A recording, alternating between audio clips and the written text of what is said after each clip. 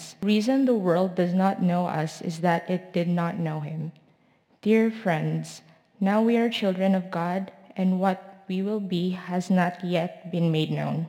But we know that when he appears, we shall be like him, for we shall see him as he is. Everyone who has this hope in him purifies himself, just as he is pure. The word of the Lord. You may be seated.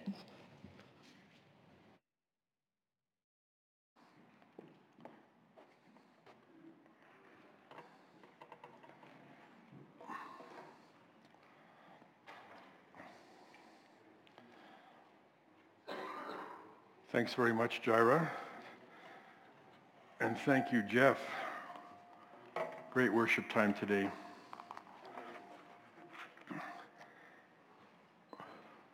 This is actually a good Sunday to be here because this is one of the most important messages I've ever preached. I've been trying to work up to this one for a few years now, trying to fit it into something, and I finally found a spot, and here it is. And if this is my last message ever, then this is what I want people to understand. And, well, let's just have a word of prayer. Father, thank you so much for the opportunity to study your word and to be in your house, to worship you, to have good fellowship, and above all, to be focused on Jesus. We do this in his name for his honor and glory. And so we want to proceed with that understanding. In Jesus' name we pray. Amen. So obviously, when we're born again, everything changes. And that profoundly affects the way we look at people. In the parable of the Good Samaritan, we learn that we don't regard people who are different from us with cynicism and contempt. We look at them with compassion. In the parable of the prodigal son, we learn that our relationship with our Heavenly Father determines all of our family connections. So if someone is his son or daughter, then they are also our brother or sister, even if they're difficult or undeserving.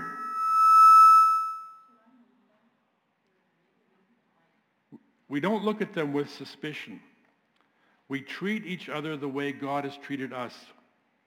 That's how we can keep looking good. Now, in addition to having a renewed perspective on the visible world, we also develop a discernment for the invisible realm. And that happens through faith. In Hebrews 11, verse 1, it says, "Now faith is being sure of what we hope for and certain of what we do not see." And that discernment, being sure of what we do not see, becomes now our highest priority. That's the thing we're most interested in. For example, a few years ago, I heard Jonathan's pastor in Florida talk about the three most important aspects of our new life in Christ. And I was looking for my notes on that message. I couldn't find them, but I still remember the outline. And it was so concise that I'd like to borrow it for this message. So counting down, these are the three most important aspects of our new life in Christ. The third one is very obvious, to believe. That's how we become part of the family of God. We believe. John chapter 1, verse 12 says, "Yet to all who received him, to those who believed in his name, he gave the right to become children of God." While most of his colleagues had blacklisted Jesus as a dangerous heretic, Nicodemus wanted to find out for himself, so he approached Jesus privately. It says in John 3, he came to Jesus at night and said, "Rabbi, we know you are a teacher who has come from God, for no one could perform the miraculous signs you are doing if God were not with him." Nicodemus said, I think I see God in this. We have been waiting for God to establish his kingdom on earth as it is in heaven through his Messiah. Is that what's going on here? I want to understand. But in reply, Jesus said, I tell you the truth, unless a man is born again, he cannot see the kingdom of God. Unless you are born again, you won't understand. You can't see the kingdom because it's invisible. Unless you're born again, you're not looking good.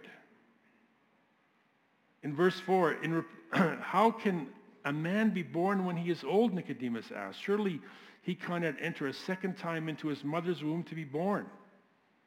Nicodemus just was bewildered. He had serious questions. Verse 9, how can this be, Nicodemus asked. Well, as Jesus continued to explain what his mission was, Nicodemus somehow disappears from the text. Apparently, he couldn't handle the truth, so he just withdraws into the night. And in John 3:19, we read, this is the verdict. Light has come into the world, but men love darkness instead of light because their deeds were evil. And that was the problem. As sinners, the light hurts our eyes, so we prefer the cover of darkness. We are nocturnal creatures. But that was not Nicodemus' final answer, because he appears 2 more times in the Gospel of John. In chapter 7, verse 50, and in chapter 19, verse 39.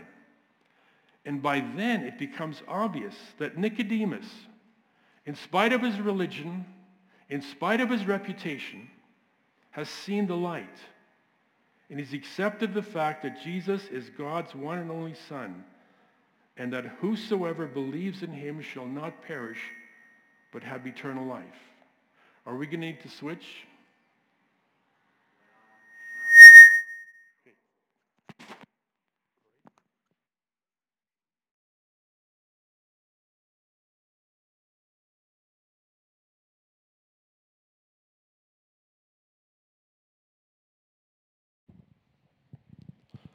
So Nicodemus eventually realized that Jesus was the kingdom of God, and he came to believe in Jesus. And by the time you read the end of the story, you know Nicodemus was all in because he risked everything to believe that. There's a story about a tightrope walker performing over a waterfall. And for the grand finale, he took a barrel and put it on the wire, stood on top of it, and rolled it across to the other side and back again. And when he reached the place he started, the crowd applauded enthusiastically. And then he said, okay, how many of you believe that I could put a man inside this barrel and roll him right to the other side? And they all cheered. Of course we believe you could do it. And then he said, okay, you, sir, get in the barrel. And the man said, oh, no, I believe, but I don't believe that much. What does it mean to believe in Jesus? True faith is trusting Christ with our lives, that he will get us across the chasm of death safely to the other side. We have to be all in. And that belief changes everything. See, we do not believe that Jesus is the way to God. We believe that Jesus is the only way to God. And there's a difference. We believe he was exactly who he said he was. Our faith is not based on what we've seen. It's based on what we've heard. Romans chapter 10, verse 17. Consequently, faith comes from hearing the message, and the message is heard through the word of Christ. When we believe God's word, a transition takes place, and our focus gradually shifts from the visible realm to the invisible. In 2 Corinthians 4, verse 18, Paul says, so we fix our eyes not on what is seen, but on what is unseen. For what is seen is temporary, but what is unseen is eternal. Before I believed in Jesus, 100% of the time, I thought about things that were visible. That was my whole world. I had no understanding, no interest in anything beyond that. But when I came to believe in Jesus, more and more, I began to focus on the invisible and think about that. That's become a lot more interesting to me. And as that transformation continues, we start to act differently. Because what we believe affects how we behave. And that's the second most important aspect of our new life in Christ, to behave. James chapter 2, verses 14 and following says, "What good is it, my brothers, if a man claims to have faith, but has no deeds? Can such faith save him? Suppose a brother or sister is without clothes or daily food. If one of you says to him, 'Go, I wish you well, keep warm and well fed,' but does nothing about his physical needs, what good is it? In the same way, faith by itself, if it is not accompanied by action, is dead. You believe that there is one God? Good. Even the demons believe that and shudder." What kind of faith do we have? What is the quality of our belief? A long time ago, in a denomination far, far away, a newcomer at church unfortunately sat in the wrong place. Well, after the service was over, the resident sourpuss admonished him, "If you ever do come back, don't sit in my seat." As a visitor was heading towards the door, a lady said, "Don't mind Henry. He's saved. It just doesn't show." What good is it, my brothers, if a man claims to have faith but has no deeds? Can such faith save him? Because when you're all in, it will show on the outside. Because if you love the Lord your God with all your heart and soul and mind and strength, you will also love your neighbor as yourself. You will do unto others as you would have them do unto you.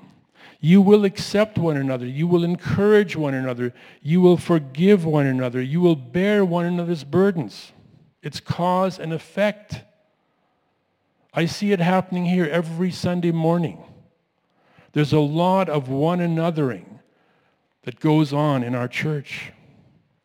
We might not always remember your name, but we're always glad you came, and without you, it would not be the same. What happens here on Sunday morning is very different than what happens at the gym or at the local high school or in a business office or at the mall. And that's because our behavior is motivated by what we believe. And so a local church is like a laboratory where radical experiments are taking place to find antidotes for apathy and prejudice. It's where we culture new strains of love for people that we would otherwise avoid. And then we also take it to the streets. We don't just love those who love us in here. Even tax collectors can do that. But we look for opportunities to return blessing for insult, to overcome evil with good, until we learn how to love even our enemies. Now, this kind of behavior is not natural. It's supernatural. It's because the Holy Spirit is in us. It's because our belief has grown to the place where we start to behave it out, enabling us through the Holy Spirit to live the kind of lives where our faith shows. So let's close in prayer. Because who could ask for anything more, right? Well, I could. Because that's only number 2.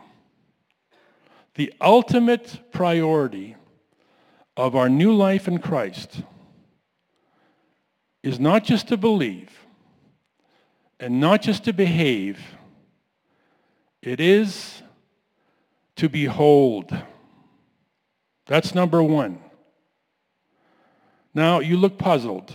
So like the old episodes of I Love Lucy, I got some splaining to do. The word behold is no longer in circulation. The NIV uses the more popular word look. So I would like to go to the archives and use some classic King James Version terminology. Because behold is a lot more than just looking. Typically, we look at the visible world, and then if it's interesting, we take a picture or a video, we post it on YouTube, hope we get some likes, or maybe even go viral. Do you see that? Take a look at this. Cool. But as my grandsons say, what else you got? We look at a lot of things briefly because we have a very short attention span. We're always looking for something new. To behold is different. It means to consider, to discern, to study, to examine, to linger, to enjoy. Biblically, it implies attraction and even transformation. It incorporates a perception not just of the visible, but of the invisible as well. So we fix our eyes not on what is seen, because that's temporary. We focus on what is unseen, for that is eternal. And the ultimate priority of our new life in Christ is to behold. It's like what happened in John chapter 1, verse 29, where it says, the next day John saw Jesus coming toward him and said, King James, behold, the Lamb of God who takes away the sin of the world. So go over there, talk to him, maybe take a selfie. Yes, man, that's the Lamb of God. And then come over here and I'll show you some other stuff you need to see. No. When John said, behold the Lamb of God, that was it. There was nothing else he could offer. Keep looking and don't let anything distract you. Don't take your eyes off of him. Give him your undivided attention. Behold the Lamb of God. That was it. That was the end of his ministry. That was the climax, the fulfillment. And that's exactly what happened. The disciples of John were fascinated. It says in verse 35, the next day John was there again with two of his disciples. And when he saw Jesus passing by, he said, behold the Lamb of God. When the two disciples heard him say this, they followed Jesus. Turning around, Jesus saw them following and asked, what do you want? They said, Rabbi, where are you staying? Come, he replied, and you will see. So they went and saw where he was staying and spent that day with him. And then they left everything and followed him. They were so impressed, they couldn't take their eyes off of him. They couldn't bear to be away from him because they knew that there was nothing in this life that had more meaning than Jesus Christ. Spurgeon said it is the preacher's principal business, in fact, his only business, to cry out, behold the Lamb of God. And when we do that, Jesus says, come and you will see. Come and you will see. That's the highest calling. And that one has eternity written all over it. Because we are changed more by what we see than by what we do. For example, Isaiah was a priest who served in the temple where he invited sinners to bring a sacrifice as a temporary measure to restore their broken relationship with God. Isaiah was a hazmat expert in the handling of the toxic material of our transgressions. And his behavior was very professional. It was effective. He was doing all the right things, but his life didn't really change until he saw the invisible. Isaiah chapter 6, in the year that King Uzziah died, I saw the Lord seated on a throne high and exalted, and the train of his robe filled the temple. And above him there were seraphim, calling out, Holy, holy, holy is the Lord God Almighty. The whole earth is full of his glory. And I cried, Woe to me, I am ruined, for I am a man of unclean lips, and I live among a people of unclean lips, and my eyes have seen the King, the Lord Almighty. That's when his life changed, when he beheld the holiness of God. He'd been in that temple all his life, ministering, and then all of a sudden, the invisible broke through, and he beheld the glory of God, and he was never the same again. You know, sometimes our faith doesn't show. We don't quite believe that much. Sometimes our behavior becomes mechanical. It's routine. We're not really changed. So we need to turn it up a notch, because the most powerful transformations come by what we see. You know, advertisers understand this. That's why there's so many sports jerseys in circulation with names like LeBron and Brady and Jordan. We focus on our heroes. We want to be identified with them, often aspiring to become like them, just like Mike. That's why over the years there's been so many young girls dressing like Madonna or Britney Spears or Lady Gaga or Beyonce. We become like the people we admire. That's why British Prime Minister Boris Johnson looks like Donald Trump. That's probably a bad example. But in the spiritual dimension, this phenomena is described in 1 John chapter 3, the passage that Jaira read. Verse 1 says, How great is the love the Father has lavished on us that we should be called children of God. And that is what we are.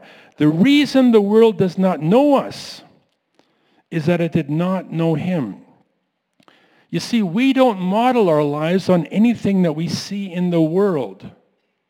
We're not interested in conforming so that they will think we're cool or competent or respected.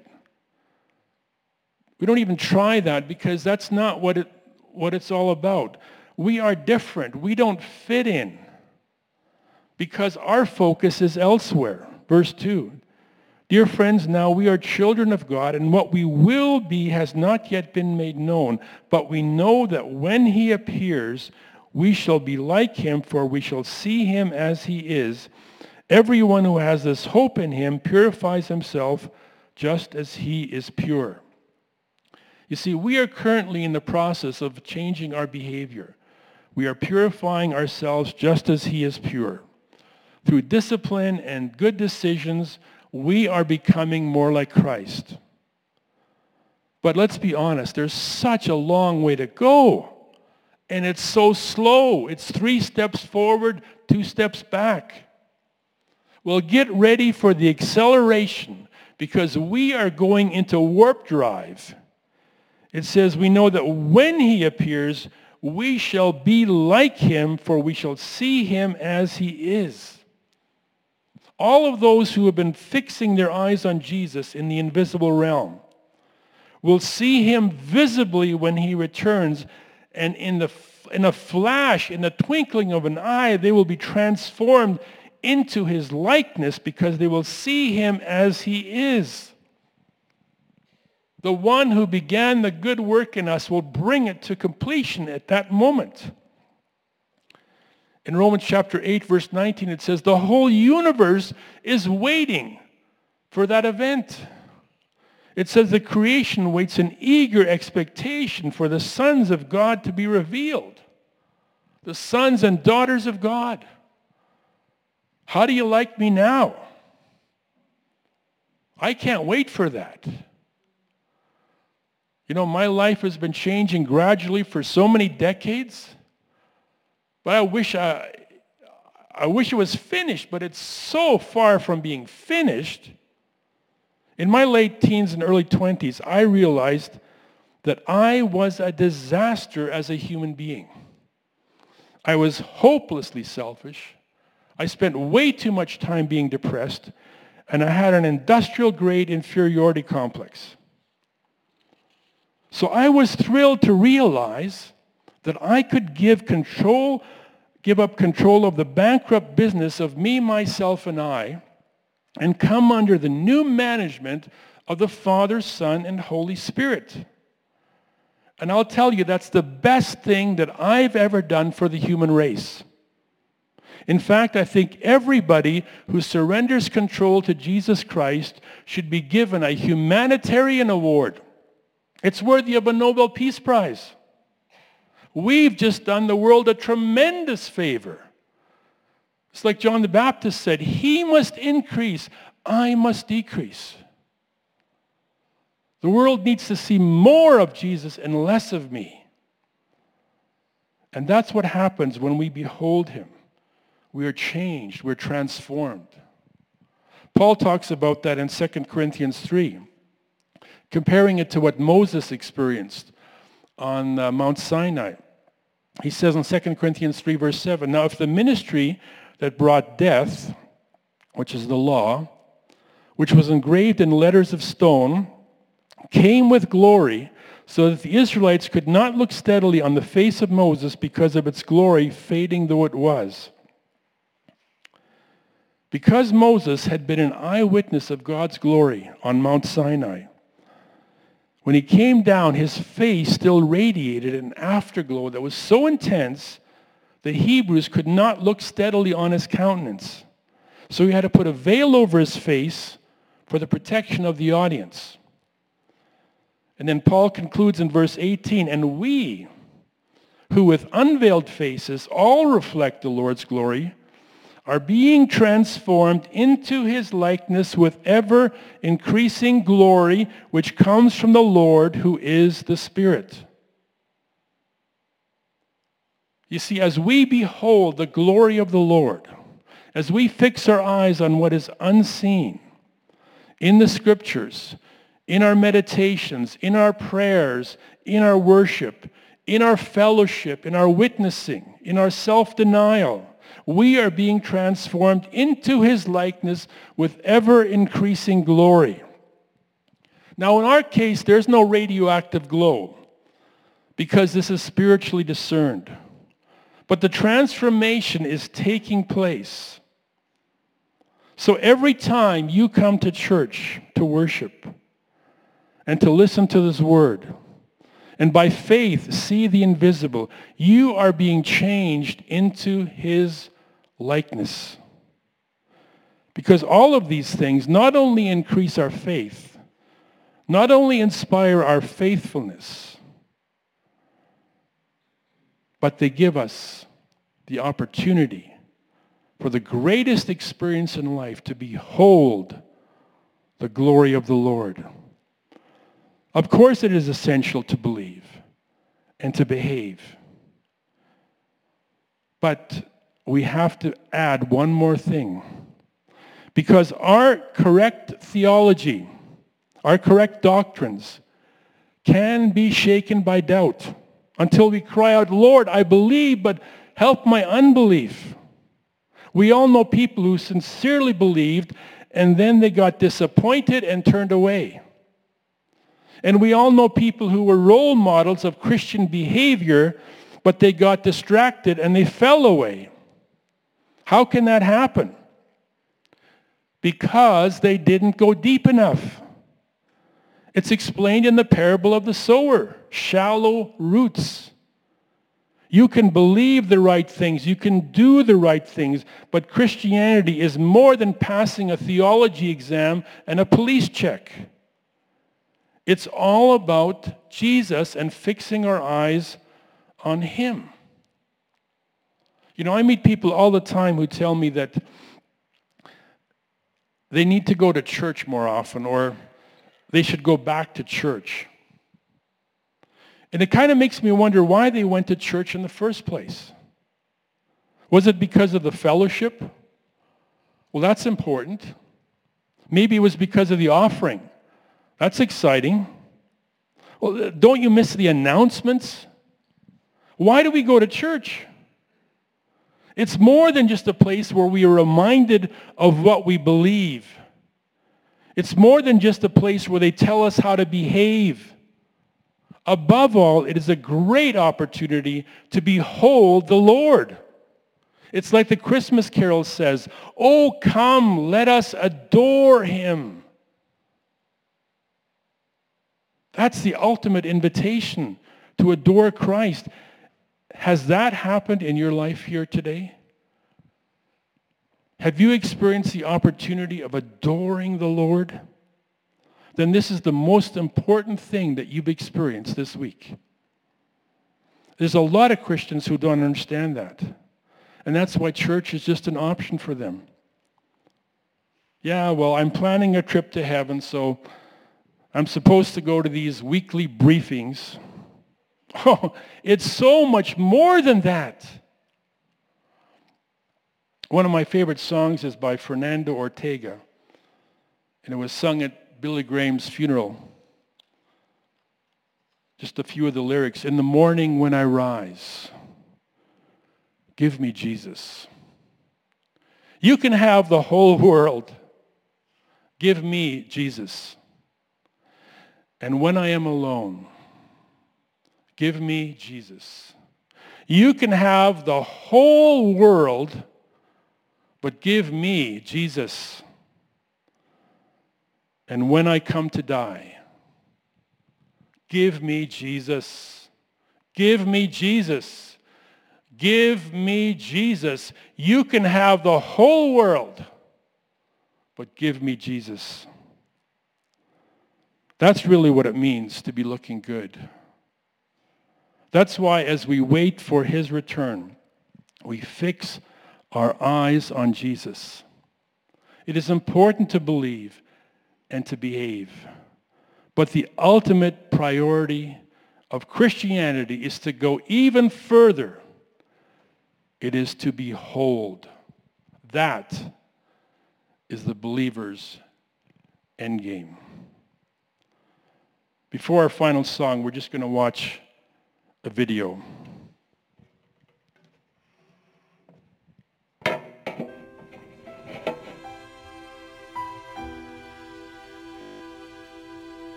Who has held the oceans in his hands?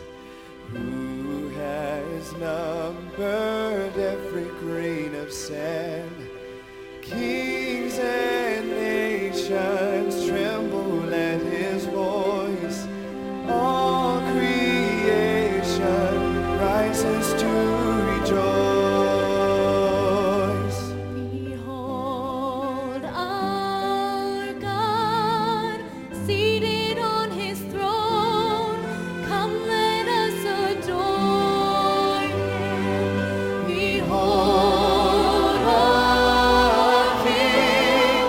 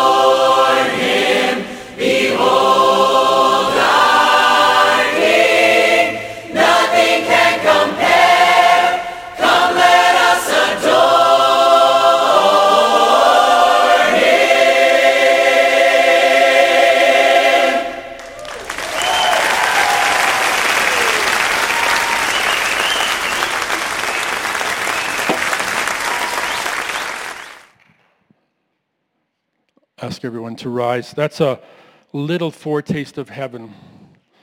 But beholding God is also something we can do personally when we're alone with him. And that's kind of the whole emphasis of this closing song that Jeff's going to lead us in. It's Fernando Ortega's Give Me Jesus.